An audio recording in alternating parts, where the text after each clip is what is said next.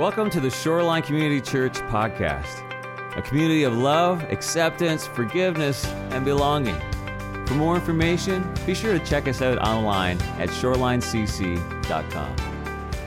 We're continuing in our series, the Made for More series, which is going to be an awesome way for us to remember each week of this series that you were created for more. We already said it earlier today. You've been made for so much more than just to feel like you're barely making it through week by week, day by day. Jesus promised us in John 10:10 that he has come to give us life.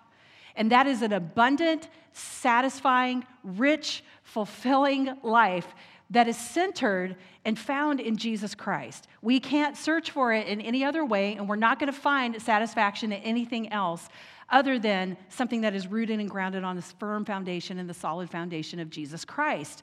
But that doesn't mean that we're not going to necessarily have difficult times in our lives.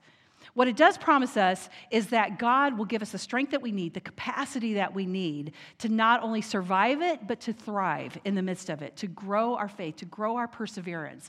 And so it's because of that that we're looking at this series of how we're made for more, made to serve others, made to be a distinctive influence for Christ in our world, made for community, made to surrender our lives for Christ. That's what it looks like when we enjoy the rich, satisfying life of Jesus. But here's the deal.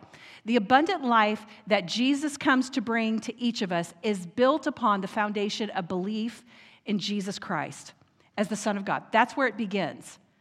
That's where it begins. And John writes in the Gospel of John, this is his whole purpose for writing his gospel, to say, this is my eyewitness account of the things that happened. And he writes it for this purpose. John chapter 20, verses 30 through 31. It says, Jesus performed many other signs in the presence of his disciples, which are not recorded in this book. He's like, I can tell you about a lot of things that happened, but I can't tell you all of them because there were a lot of things that happened. But read this with me.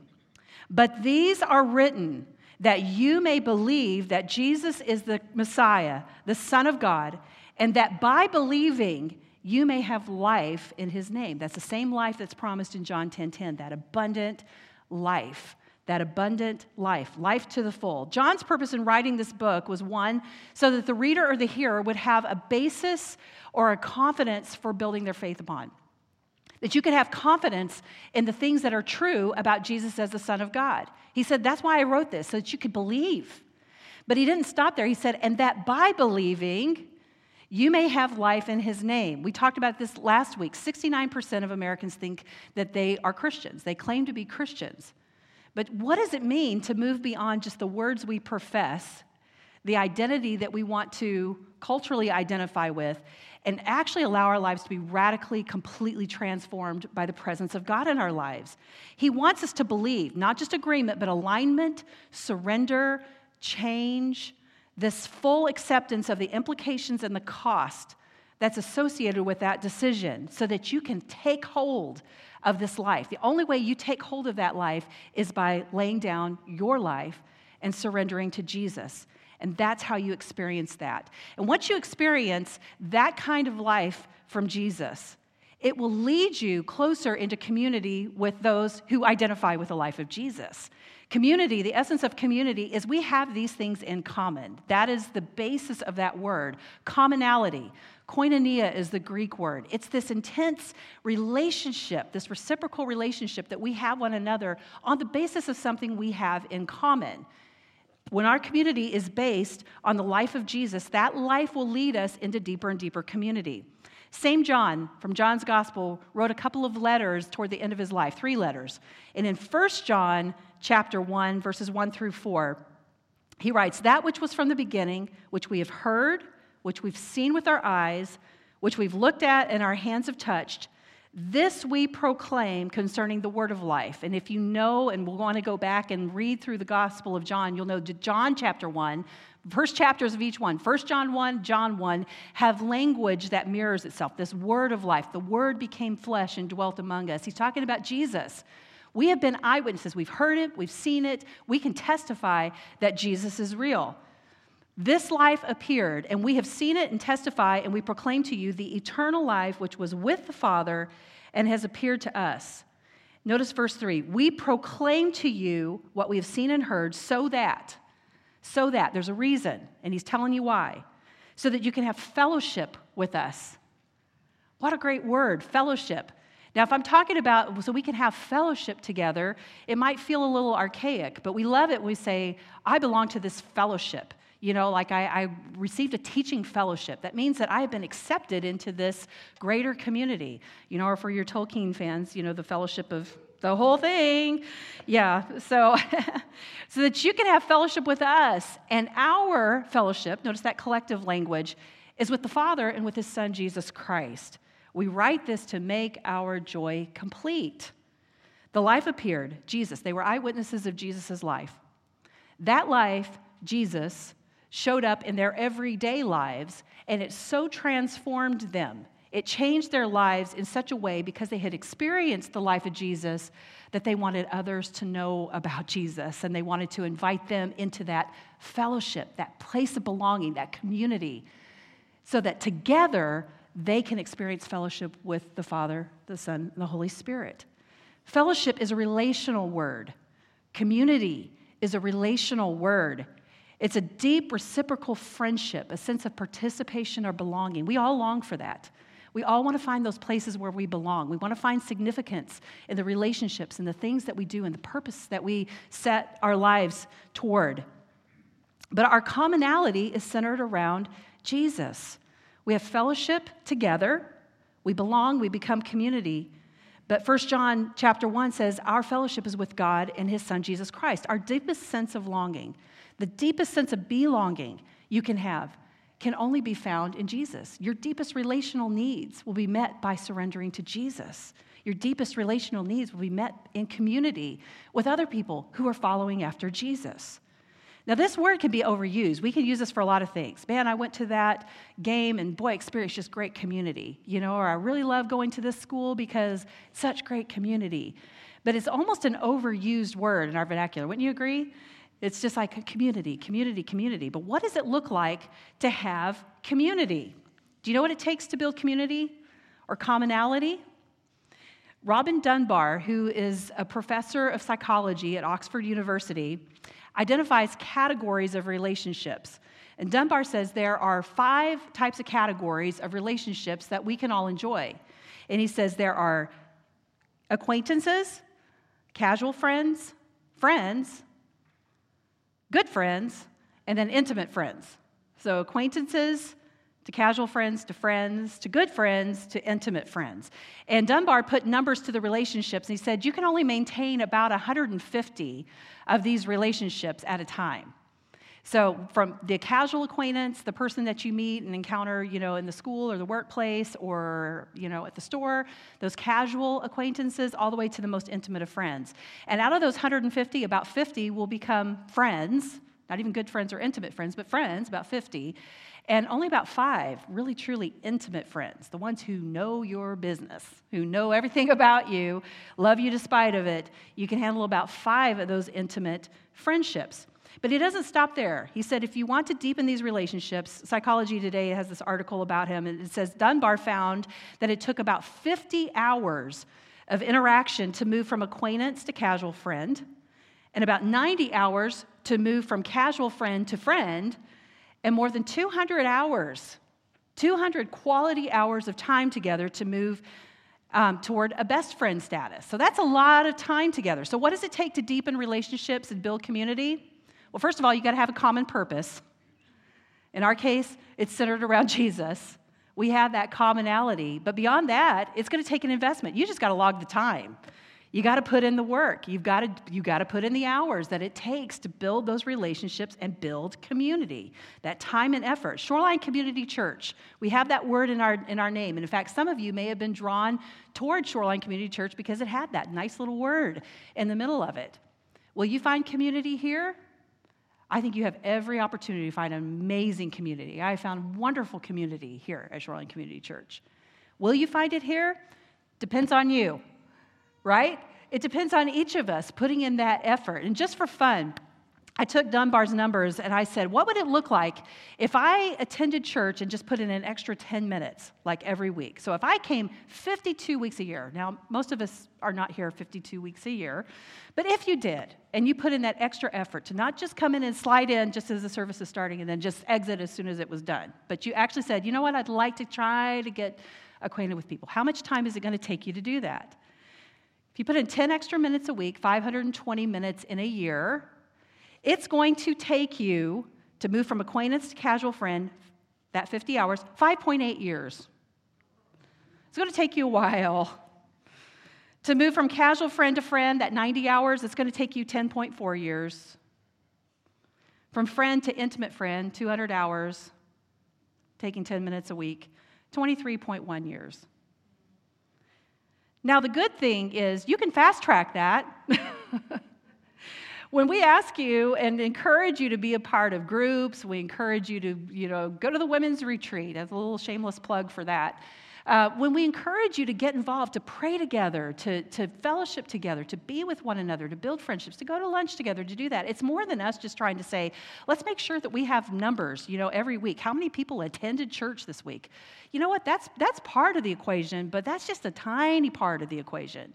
What's important is that you're building relationships with each other based on our common relationship with Jesus Christ. That is the thing that builds us and draws us into community. Acts chapter 2, verses 42 through 47, we read this a lot, the fellowship of the believers. They devoted themselves to the apostles' teaching, to fellowship, to the breaking of bread, and to prayer. Everyone was filled with awe at the many wonders and signs performed by the apostles. All believers were together and had everything in common. Koinos, same word, like we get the root word from koinonia, fellowship. They had it in common. They sold property and possessions to give to anyone who had need every day. Every day they invested in these relationships with God and with each other. They continued to meet together in the temple courts. They broke bread in their homes, ate together with glad and sincere hearts, praising God, enjoying the favor of all people, and the Lord added to their number daily those who were being saved. Well, no wonder. What a way to live. What a way to live. What a community to be a part of. A vibrant, rich, dedicated, invested community. Life leads to relationship with God. Life in Jesus leads to relationship with God, but also with others, that true community. If you want to build relationships with others, you're going to have to spend time with them. If you want a relationship with Jesus, you're going to have to spend time with him. There's no shortcut to that. But what's the challenge to community? Here's the challenge to community. We're looking for this kind of life in all the wrong places. Now, when I was in first grade, my dear little music teacher had us singing a very terrible country song called Looking for Love, all that terrible song for a 6-year-old to be singing. But in many senses, that's kind of what we do too. We're looking for life in all the wrong places. And everything that comes along with the satisfying life that Jesus offers, we try to look for some kind of substitute in many things. But we all have this search for significance. We are all looking for a place to find meaning because we want our lives to count. We want to make a difference. We want to do good in the world. We want to have a good life. We look for opportunities, ways to fulfill our potential, recognition. We look for meaningful work. We want our vocations and the way that we spend a good majority of our time to be invested well and to have those opportunities. Some of us curate the kind of life we want. The relationships we dial in and out, the Pinterest-worthy closet or house that we have, an Instagram, beautiful life. We try to create this because there's something in us that longs for that. And I want you to hear me clearly. There is nothing inherently wrong in that desire. We were created to reflect the image and the beauty and the radiance of God. We're created to enjoy the gifts that he gives. But 1 Timothy 6 is very clear. Command those who are rich in this present world. Very strong language. Command them. There's a warning that we have to pay attention to, who are rich in this present world, not to be arrogant, nor to put their hope in their wealth, which is so uncertain. I think we all feel that right now in some very practical ways. It's so uncertain, but put your hope in God, who richly provides us with everything for our enjoyment. How much is everything? Everything. God gives us all things for our enjoyment. But it doesn't stop there. Paul continues to write, command them, warning, do good, Be rich in good deeds, be generous and willing to share. In this way, they will lay up treasure for themselves as a firm foundation. That contrast between the things that are so uncertain, when we look to things that our wealth can buy, the things that we can dial in or dial out, and that we think we're in control of. We're not in control of it. That's uncertain. But he says that we can lay up treasure for ourselves as a firm foundation for the coming age, so that they may take hold of the life that is truly life, that abundant, satisfying life that Jesus offers. The only way you do that is by doing these other things and recognizing the source and the foundation, the supports for that. If you want to lay hold of the life that is truly life, then you've got to lay up those treasures in heaven. You've got to look to Jesus as the source for those things. If we look for a satisfying, abundant life in anyone or anything other than Jesus, and in following after him, you're going to be dissatisfied. That's the truth. If we anchor our identity in anyone or anything other than Jesus Christ, it's going to fall short. It's going to disappoint you. If you settle for the pleasure of a good life today without thinking about your eternity and how you're living and how you're investing, the relationships and how you're affecting them, how you're leading them, closer or further away from Jesus, how are you investing?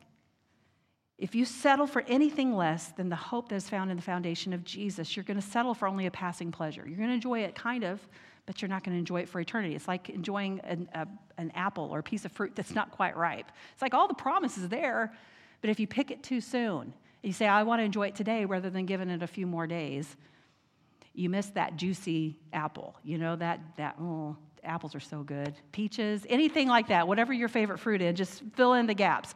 You don't want to settle for an unripe version of what is actually intended, because you don't enjoy the full potential of what is offered to you. That's what Jesus says. I come to give you life. I offer it to you, but you have to choose it. In Matthew chapter 4, Jesus was walking by the Sea of Galilee, and he sees two brothers. They're fishing, and he calls out to them. He's like, yeah, I see what you're doing. You're fishing over there, but how about if you want to fish for men? Do you want to come join me in my mission? It says, at once they left their nets and they followed him. When Jesus said, follow me, these disciples must have thought, here's my opportunity. Here's my big chance. He sees me. He wants me on his team. Because at once they took action. They didn't wait for anything to happen. They followed because they already knew from their training in the synagogues that what it would take to be a disciple. They recognized an opportunity when opportunity was given. And to be a disciple meant they would have to pattern their lives completely in the image of their teacher or their rabbi. In this case, when Jesus invited them, they knew that meant they were going to have to leave everything behind and go and just be with him. Learn his ways. Watch him in different situations. Watch him interact with people. Listen to him. Learn from him. Ask questions. Ask questions. Ask questions. Ask lots of questions. Jesus can handle them. Ask questions. Discover. Investigate. You're on a firm foundation. It can hold. They followed Jesus, and for 3 years, they listened to him teach. When they heard his Sermon on the Mount, when he was saying, you've heard it was said, but I say, he concludes that sermon, and in verse 28 and 29 of Matthew 7, it says, when Jesus finished saying these things, the crowds were amazed at his teaching, because he taught as one who had authority, not as their teachers of the law. Jesus was not just a teacher. He was the Son of God. And when he taught, the words that came out of his mouth had authority. And because of that, people's lives began to change. Because of that authority, they recognized that. 3 years they spent with Jesus. 3 years traveling together in community with other disciples who were following Jesus, who had forsaken everything to follow Jesus. They might have had an idea of what that might lead to, but it surely didn't look like what actually happened, at least not initially. They likely assumed that meant greater opportunities, maybe a higher standing among their peers. But Jesus had an eternal perspective on what that satisfying, abundant life would look like, and he plainly told him it was going to cost him not only his life, but also theirs too. When he told him that, Peter couldn't accept it, and he said, never, Lord. Never, Lord. Surely you don't mean that. And he said, get behind me, Satan. Why? because you are a stumbling block. You only have in mind the concerns, you do not have in mind the concerns of God, but merely human concerns. Read this with me. Read what Jesus said to his disciples after that. You don't have concerns of the mind of God, you only have human concerns. And then he said to his disciples, whoever wants to be my disciple must deny themselves and take up their cross and follow me. For whoever wants to save their life will lose it, but whoever loses their life for me will find it. What good will it be for someone to gain the whole world and yet forfeit their soul? Or what can anyone give in exchange for their soul? So here's the question today. What's the trade-off for your soul? What's the trade-off for your soul? What's the compromise? What's the payout? What's the trade-off for your soul? Jesus said that he would die and be raised on the third day, and that's exactly what happened. Peter recognized and confessed that Jesus was the Son of God, and Jesus said, hey, upon your confession of faith, I'm going to build a great and mighty church, and the gates of hell will not prevail against it. And yet Jesus also told Peter, you're going to deny me 3 times when that faith is tested. And that's exactly what happened. Peter denies Jesus in that moment when his belief, when the words that he professed were put to the test, just like we all face.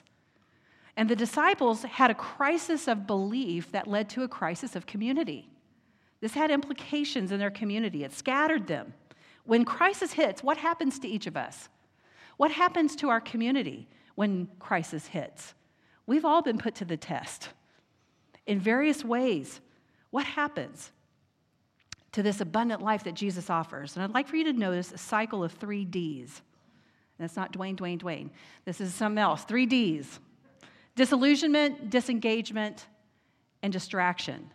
And notice this cycle, because I think you're going to see that it shows up in all of our lives. It certainly shows up in my life when I'm put to the test and when things are just, it's a little bit hard right now. Disillusionment. We begin to mistrust God and others. When things aren't exactly what I thought they were going to be, I have an illusion of what should be. I have an idea, an ideal, and it doesn't quite work out like that. What happens? Disillusionment comes knocking at the door. And what is disillusionment? That's the loss of illusion. That's reality. When reality hits, we lose illusion and accept reality. But it can lead us and tempt us to mistrust God and others. Basileus Schlink writes, mistrust means that we have a false picture of God in our hearts. We attribute evil intentions to God because they are in our own hearts. Behind every mistrustful thought, even towards other people, there is something serious, namely an unspoken accusation. We think the other person does not have our best interest in mind, and he does not want us to have anything good. This poison of mistrust spoils the relationship of trust to our Heavenly Father, but also to our neighbor. For if we mistrust the love and wisdom of God, we will unintentionally come into the same mistrustful, prejudiced attitude towards our fellow men and will become guilty towards them. This guilt, however, will accuse us before the judgment seat of God if it is not brought into the light, repented of, and forgiven through the blood of Jesus. That disillusionment, the loss of illusions. When we become disillusioned, there's a temptation then toward disengagement. We walk away. We bail, we isolate, we say, you know what, I'm just going to take care of me, and that individualism starts to take root not only in our hearts, but also in our communities. What's going to be best for me? What is my priority? What feels good? What makes sense to me right now? Disengagement. In the book Disappearing Church that we've referenced a few times, Mark Sayers writes, there was a desire for community, yet this desire was held alongside an even greater desire for individual autonomy. He's talking about the culture that we live in and what's happening. The West had entered a truly post-institutional age in which individuals adopted a social posture of disengagement. Social networking and other forms of pseudo-community filled the spaces where embodied community and institutions once existed. Institutions, that word kind of has a negative connotation. Institution, I want to be part of an institution. What's an institution? It's an organization that's founded upon and exist for a common purpose. That's it. That's the definition of an institution. It's a group of people that get together and say, let's do this together for this purpose, and they get organized around it. That's an institution, plain and simple. Institution is not a bad word. Institution just means we're getting organized around a common purpose. But it's also filled with a group of people who are imperfect and at all different layers and levels of spiritual growth and maturity, and sometimes our humanness really gets in the way of good relationships, right? This happens to me, it happens to you, it happens to all of us. Our best intentions are not good enough at times because we just have a whole lot of dirt mixed in with our humanity, right? A lot of humanness and frailty in that. But at its best, it can be one of the best gifts for each of us to combat the narcissism and the isolationism and the individualism that each of us are tempted toward. Culturally, we are swimming upstream in this area of isolation and individualism. Like a salmon, we have to fight our way against this current, and it's going to take a lot of time and effort and energy to push against that and stay engaged in relationship when we're hitting those hard times. There's a difference between those virtual experiences, those pseudo-community, the disembodied community that he writes about, to experience an embodied. That just means an in-flesh, in-person kind of experience. It's easier to put up a wall or to hide or to listen to a preacher across the country or around the world or whatever and say, you know what, I've found great community. No, you haven't. You found great teaching. That's awesome. But if you want to experience community, that means you're going to experience the one another's. I tell you what, if Paul, who wrote about all these one another's, he said, love one another, be kind to one another, be tenderhearted to one another, all those one another's. If Paul came into our church today, you know what? He was kind of a thorny guy. I don't know if he would be the first person I'd say, that's my new best friend right there. That's the person I want to get close to. He was a thorny character. You know, he did tremendous work for the sake of the gospel, but there were some thorns and some thistles as it related to Paul. And so when he came into the scene and he starts talking about the good one another's that we like, he also wrote about some realities, some hard one another's. Bear with one another. That means there's some friction. I have to put up with you and you have to put up with me. There's friction involved in that relationship. Be patient with one another. Forgive one another. Over and over. How many times, Lord? 70 times 7. Just keep forgiving, keep forgiving, keep forgiving, keep forgiving. That's the grace and the mercy that comes from Jesus Christ alone. Only when Jesus enters your life can you forgive the way that he forgives you. That free gift of God without any qualification, without any good works required on your behalf. The assurance of salvation that comes in the name of Jesus Christ. Nobody else offers that kind of assurance, that kind of confidence in knowing that Jesus is for you. And because he's for you, because he gave his life for you, you can forgive because he did it. He did it. He laid it down. If we don't deal with this and we walk away from relationships, it'll only drive us toward greater isolation, individualism, and indifference, and then we seek distraction. Distraction. We will simply fill all those relational, community-spaced voids with other self-interest, pursuits for pleasure, search for significance, new people, and essentially we reset the clock on community. And you're going to have to log those hours all again. That's what happens. Can you see the vicious cycle? Can you see the vicious cycle that we're in? We'll never find the satisfaction we seek if we avoid community, a community that's based on our shared commitment and commonality to surrender to Jesus in every area of our life. That purpose-filled community can shape us and is a gift to you and to me. The monastic Benedictines take 3 vows when they decide to join that community. They take a vow of obedience. That means that they're willing to submit. They take a vow of fidelity to the monastic way. Literally, it's called conversatio morum. It's a conversion. It's a commitment to change. I commit to change. I commit to change. I commit to convert. I'm going to change my identity and identify with the way of Christ. And they take a vow of stability. That's a vow to the community life. They say, I will be a part of this community for the rest of my life. Are there challenges to that community? Absolutely. Absolutely. And sometimes we focus so much on what it means to leave a community and the pain that comes when we have to separate from those we love. But I'll tell you, because I've lived it and I know you have too, there is a pain that comes from staying. There is a pain that comes when you decide that you're going to commit to a place and you're going to commit to a group of imperfect people. There's a pain that comes from staying.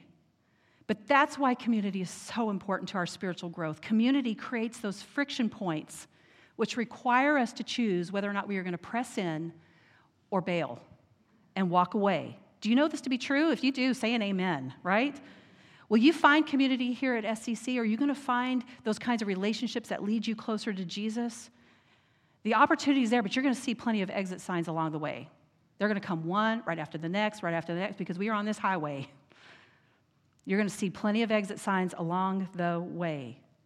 But staying in relationships and those organizations, those institutions that are founded upon and built upon a common purpose, that are built on a firm foundation, protect us from ourselves.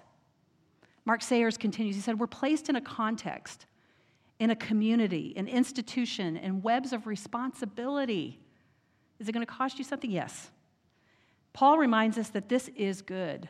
The script of our culture tells us that we can only find self-fulfillment when we break away from these limitations.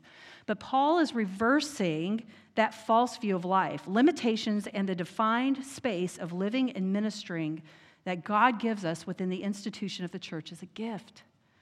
God places us in institutions, relationships, responsibilities to teach us and to shape us into Christ-likeness. The way toward abundant life is found in surrender to Jesus and in laying down our lives as Jesus did for us for the sake of others. For the sake of others. We first receive and accept the love of Jesus, and we call and say, Jesus, I believe that you are the Son of God. I ask you to forgive me. Then that very moment, he moves in and takes residence in your heart, and he will begin to change your life. How many of you can testify that that is true? Jesus will change your life when you invite him in. He forgives us, and then we commit to community with each other. We invest, we grow, we change, we do things together, we pray together, we spend time together, we follow Jesus together. Then we forgive each other when those hard times hit, because they will. There will be offenses, and opportunities abound for offense in community. But we begin, and we begin again, and we begin again, and we forgive again, and they forgive us, and we pick up and we move on. We remain steadfast. We give it time. We surrender to that pain of staying in community. And then it's in that way that we learn to love each other sacrificially as Jesus first loved us. As Jesus first loved us. So to experience true community, we all have to recognize that we are made for surrender. You're made for a relationship with Jesus. If you want the abundant life that he offers, if you want to experience the community that comes from being in the shared commitment and purpose of following after Jesus together, you will need to surrender your life. The cost is plain. Satisfaction is found in surrender, but your soul is never going to be truly satisfied until you surrender to Jesus, not anything else. There's not anything else you can place your hope in. This is the true source of real life. The words of Jesus in John 3:16 through 18. For God so loved the world that he gave his one and only Son, that whoever believes in Jesus shall not perish, but you will have eternal life. Do you want an assurance of your salvation? Root yourself in Jesus. It's the only firm foundation you're going to have. For God did not send his Son into the world to condemn the world, but to save the world through him. Whoever believes in him is not condemned. There's that assurance. You are not condemned. He said, neither do I condemn you. Now go and sin no more. For those who are in Christ Jesus, there is therefore now no condemnation. For the law of the Spirit of life in Christ Jesus will set you free from the law of sin and death. There is no condemnation in Jesus. For whoever does not believe stands condemned already, because they have not believed in the name of God's one and only Son. And Jesus, before his death, John 15, says, I've told you these things. Like he said, I've been as plain as I can be with you. Hours before his death. I've told you these things so that my joy may be in you and your joy may be complete. My command is this: love each other as I have loved you. Greater love has no one than this, to lay down one's life for one's friends. You are my friends if you do what I command. You are Jesus' friends. We experience friendship with him and with each other when we do what he commands. This is the way forward. His love for each of us cost Jesus his life, and he says it's going to cost you too. And that's why Dwayne and I talk about that a lot, this word, discipleship, the other D word, right? Discipleship, discipleship, discipleship. Because to be a disciple, a follower of Jesus, means you're going to have to give up everything. You have to be willing to give in exchange for your life. You take on the life of Christ. He offers you everything in return. But you have a choice to make. We have a choice to make. He says it's going to cost you. We have to pattern our lives completely after the one we follow. And to follow Jesus means that you will follow him in humility and in surrender. You will lay down your life. You will, in humility, serve God and serve your fellow man. You will die to self. You'll die to self-interest. You will live for others. Back to Peter. When the disciples had this crisis of community, they were scattered, they were disillusioned. They had to figure out what next. You know, the rug had just been completely pulled out from under everything that they thought was going to happen. And it's in that place, when they're back to fishing, that Jesus shows up on the shoreline of their lives and says, I'll bless what you're doing, and I extend the invitation for you to come follow me again. And it says in John chapter 21 that they were sharing a breakfast on the shoreline when Jesus asks Peter 3 questions, each time 3 times. Do you love me? Do you love me? Do you love me? And each one of those times, Peter proclaims his love and devotion to Jesus. 3 times, Jesus says that command: feed and take care of my sheep. Yes, Lord, you know I love you. Then take care of my sheep. Yes, God, I love you. Feed my lambs. Yes, I love you. Take care of my sheep. The opportunity was there to get back onto the mission that they had originally been called to. And after Peter hears this three times in verse 17 of John 21, it tells us that he was hurt by this question. He was hurt. He gave the right response, the words that would express belief. Yes, God, I love you, I love you, I love you. He said all the right things, but Jesus knows that Peter's response is not going to show up just in his words, but in his actions, and it was going to cost him his life. Not just Jesus' life, Peter's life. You're going to lay down your life if you really believe this is true. And he tells him plainly in verse 19, he said this to indicate the kind of death by which Peter would glorify God. And then Jesus says to Peter, follow me. You're going to die. Follow me. You have a choice to make. The ball's in your court. Jesus asked Peter to feed his sheep, and he said, you know how to fish, but I'm asking you to change your vocation. I'm asking you to become a shepherd. And Jesus had taught about what it meant to be a good shepherd. In John chapter 10, where he talks about the abundant life, he also said, I am the good shepherd. I am the good shepherd. And you know what a good shepherd looks like?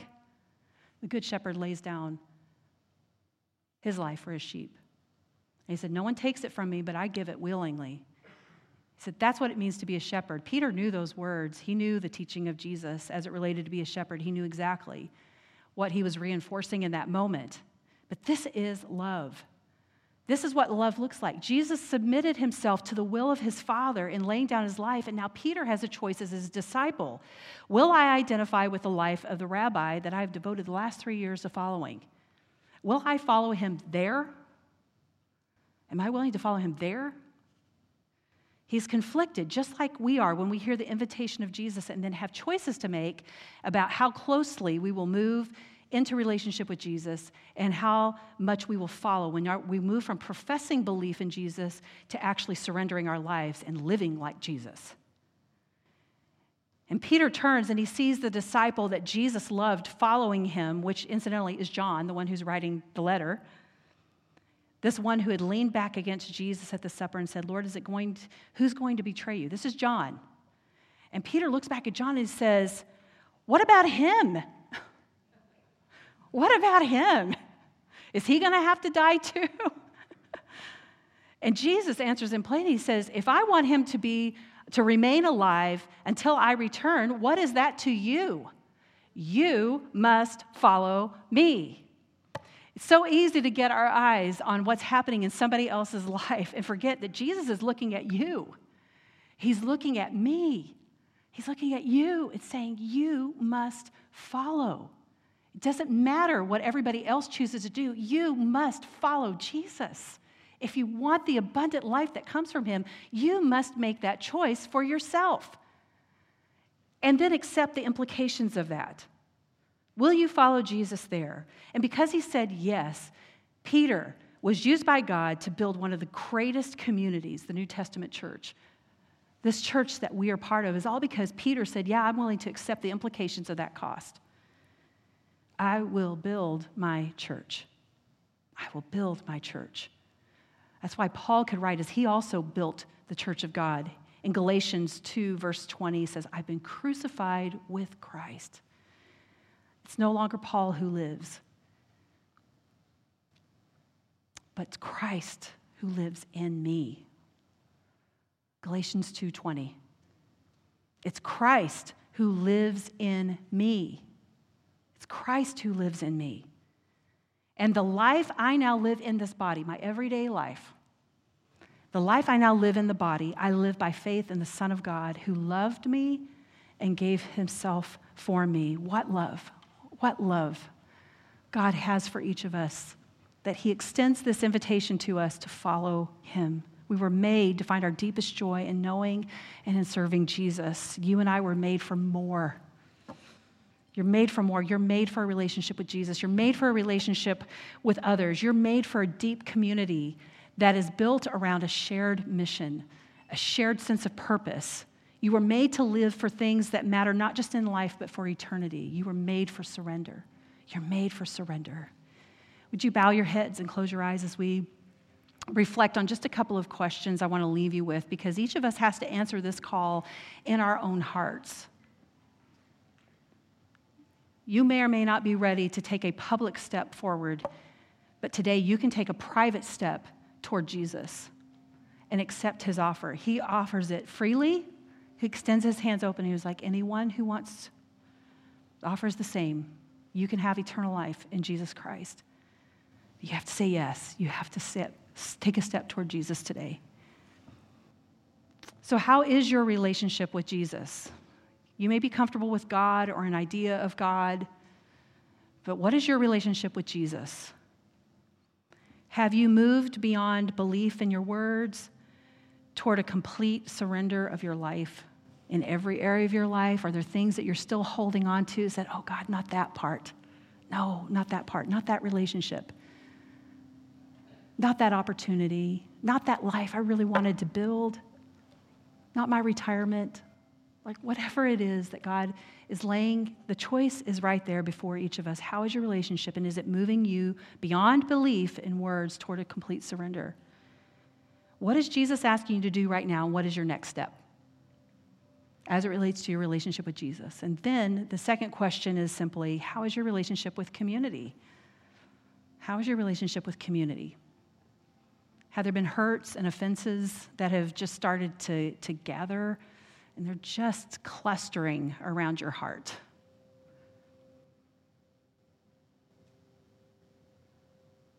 Maybe you're disillusioned. Maybe you're disengaging in some way from the relationships that are intended to lead you closer to Jesus. Maybe you're trying to distract yourself and fill that void that you were created for and a lot of other good things, but you're missing the most important thing. You're missing the one thing. If that is you, what is Jesus saying to you, and what are you going to do about it? What is your next step?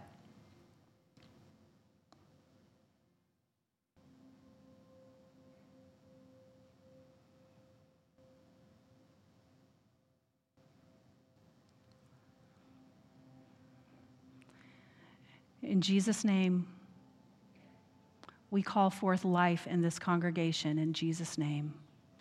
Lord, we call forth life, your resurrected life, in the hearts of every individual. Lord, whatever ideas we have had about who you are, Lord, we tear them down. because we want our lives to be built on truth. We want our lives to be built on something that leads us toward a security in our relationship and knowing that you love us, that you've given yourself for us. Lord, I pray that we would freely and willingly accept the gift that you offer to each of us today. In Jesus' name, Lord, I pray that your light of truth would penetrate straight to the heart of every man and woman in this place, and that today would be the day of salvation, that today would be the day that we call on your name and are saved. In Jesus' name. I would encourage you to just reflect on the state of your own heart as it relates to Jesus, as it relates to community. And then take a step, whether that's to turn to somebody next to you and say, would you pray with me about this? This has been hard, or this is where I've been disillusioned. This is whatever those challenges have been. I don't have to name them all. We've just spent a lot of time talking about them. But whatever Jesus is pointing and bringing to your attention, trust that that's the thing he wants you to pay attention to. Whatever the Holy Spirit is lifting to the surface is the thing. And then whether that's going to a prayer wall and writing out a prayer, or maybe coming, we have some friends down here at the front who are willing to pray with you, or you turn to somebody, or maybe you want to come and you want to receive communion as a symbol of your devotion to Jesus, that you say, I recognize that your body was broken for me. That's what the bread symbolizes. And that your blood was shed for me. I don't have to pay the penalty for my own sins. I can't. But Jesus did it for me, and he offers it as a free gift. That's why we celebrate communion. That's why we remember. We remember and we celebrate the life of Jesus that is in each of us when we surrender to him. Take a step, some step, any step toward Jesus today. And on the cross, he said, it is finished. It is finished. Your relationship is sealed with Jesus the moment you say yes to him. Now, it'll take a lifetime to change. It's going to take a lifetime to move forward in what that means. And today, I would encourage you, if you are a sincere seeker of Jesus, it doesn't matter what your past is, it doesn't matter what your religious background is or anything. If you are a sincere seeker of Jesus Christ, his offer is the same to you as it is to any of us who've already said yes. He offers his life in exchange for yours. And all you have to do is say, yes, Jesus, I want to follow you with all of my heart. And maybe you're making that privately in your heart. Maybe you're making that decision. And maybe you're ready to take a public step in that. I would encourage you to talk with one of us, to talk. We'll be here after the service. We'll be here even throughout the week. You can call us, you can email us, you can do whatever you need to get in touch, and we will talk to you about what that means to follow Jesus. That would be our greatest joy. There are Bibles that are available that'll help you start walking through and understanding what that commitment might mean. And then Jesus is going to take your hand and say, walk with me. He's not going to leave you alone in that. He's not going to leave you alone to figure it out. He's going to take you hand by hand. He's going to lead you toward life. And guess what? You get the rest of us. This comes with a package. You get a family. You get a real family. You get people who want you to know and love Jesus. Yes. Behold what love the Father has given to each of us, that we should all become sons and daughters of God, that we should be called his. It's a good thing. It's a wonderful thing. Jesus, we thank you that life is found in our relationship with you, and we grow in that life because you've given us the gift of each other, and we grow in community. Lord, I pray that we would invest well. Lord, that we would love well, that we would forgive well, that we'd pick up and keep going, Lord, that we would remain steadfast and immovable in our faith in you and our confidence and our growing trust in one another. And Lord, I pray that you would help us, Lord, to have eyes to see those. As you said, that the fellowship would be with the Father and the Son, but we are eyewitnesses. We have experienced the love and grace of Jesus, and so we want others to come into that relationship with you as well. So, Lord, help us to have eyes to see wherever we go this week, to hear your Spirit prompting when you invite us to take a step or talk to a neighbor or whatever it is you invite us to do, Lord, to invite others into that life-giving relationship. Lord, help us to be bold. In Jesus' name we pray. In the name of the Father, and the Son, and the Holy Spirit. In the name of the Father, Son, and the Holy Spirit. And now may the Lord bless you and keep you. May the Lord make his face shine on you and be gracious to you. May the Lord turn his face towards you and give you peace.